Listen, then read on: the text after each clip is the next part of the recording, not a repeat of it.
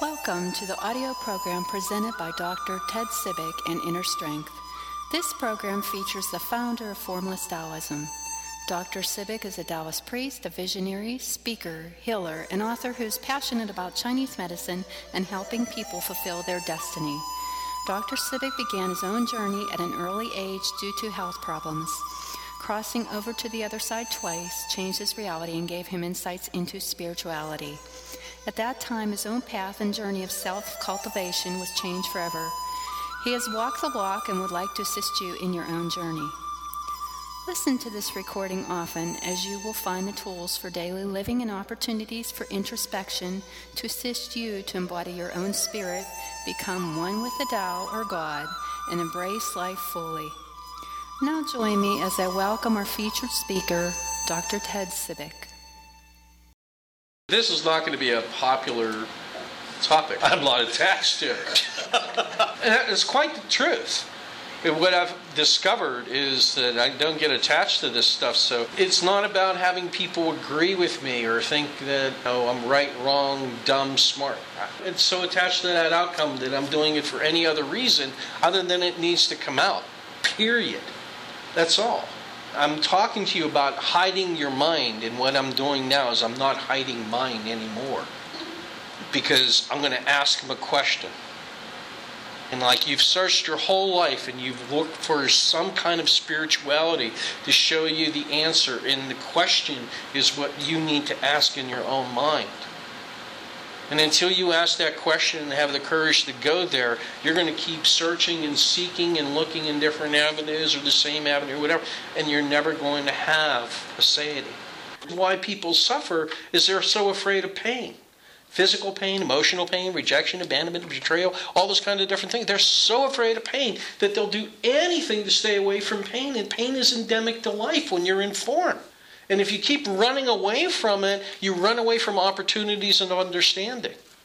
And I'm not saying go out and whip yourself or anything like that, but everyone has stuff that they have to deal with. I haven't met a person yet alive who hasn't had something that they got to deal with, or someone they love is dealing with it, which is painful for them to watch because they can't do anything about it, which is sometimes even worse pain, or they're dealing with their own little conundrums and they think they're all screwed up in the head and they're suffering with that pain, or they're going through physical pain, their body's breaking down or something like that, or they were in a car wreck. Everyone is in pain, and we run away from it like it's something that you're not supposed to have, and we numb it down, and we do drugs, and we do all kinds of alcohol, and we tell ourselves things, and we run in different circles also we don't have to face it. And it's so obvious to me that this is something we're all running from, and we're afraid of it, and it bothers me. And this is when you try to numb it down, or worse, deny it. This is when you really suffer, and when you're suffering, it creates fear, and then you're right back that you'll never know God and you'll never know peace. Now here's the kicker: and I'm curious about this, and I don't know the answer, so I'm asking this. If you look at all the spiritual teachers throughout history, which one of them did not suffer? They were working their stuff out, kind of, going through it. So here's the thing. I started to realize this.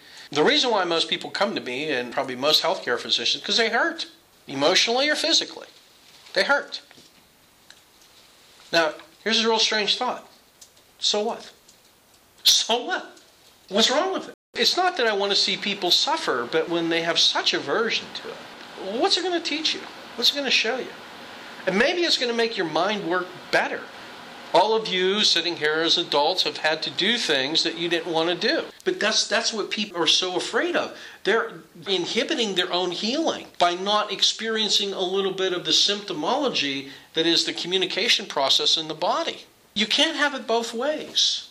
The body's wired a certain way. And if you start inhibiting that, then you also inhibit the healing response. And it's the microcosmic orbit. At first, you got to learn all this stuff. You got to learn to read and write and your phonics, and you got to understand biology. And then pretty soon you start to pull that together into your own experiences, and they become very real, and you start to have a depth of understanding, and now you start to descend back to the age of innocence, where in fact you believe and you trust. And it's just about moving through life in the moment, rather than a preconceived pattern of expectation and outcome. And when you can finally release, you've completed full circle. And then when you finally get to that point, hopefully you teach others how to release, and so that they can come full circle. Whether that is for their particular ailment, physical, emotional, spiritual, all of those things, that is the microcosmic orbit. Well, thank you all.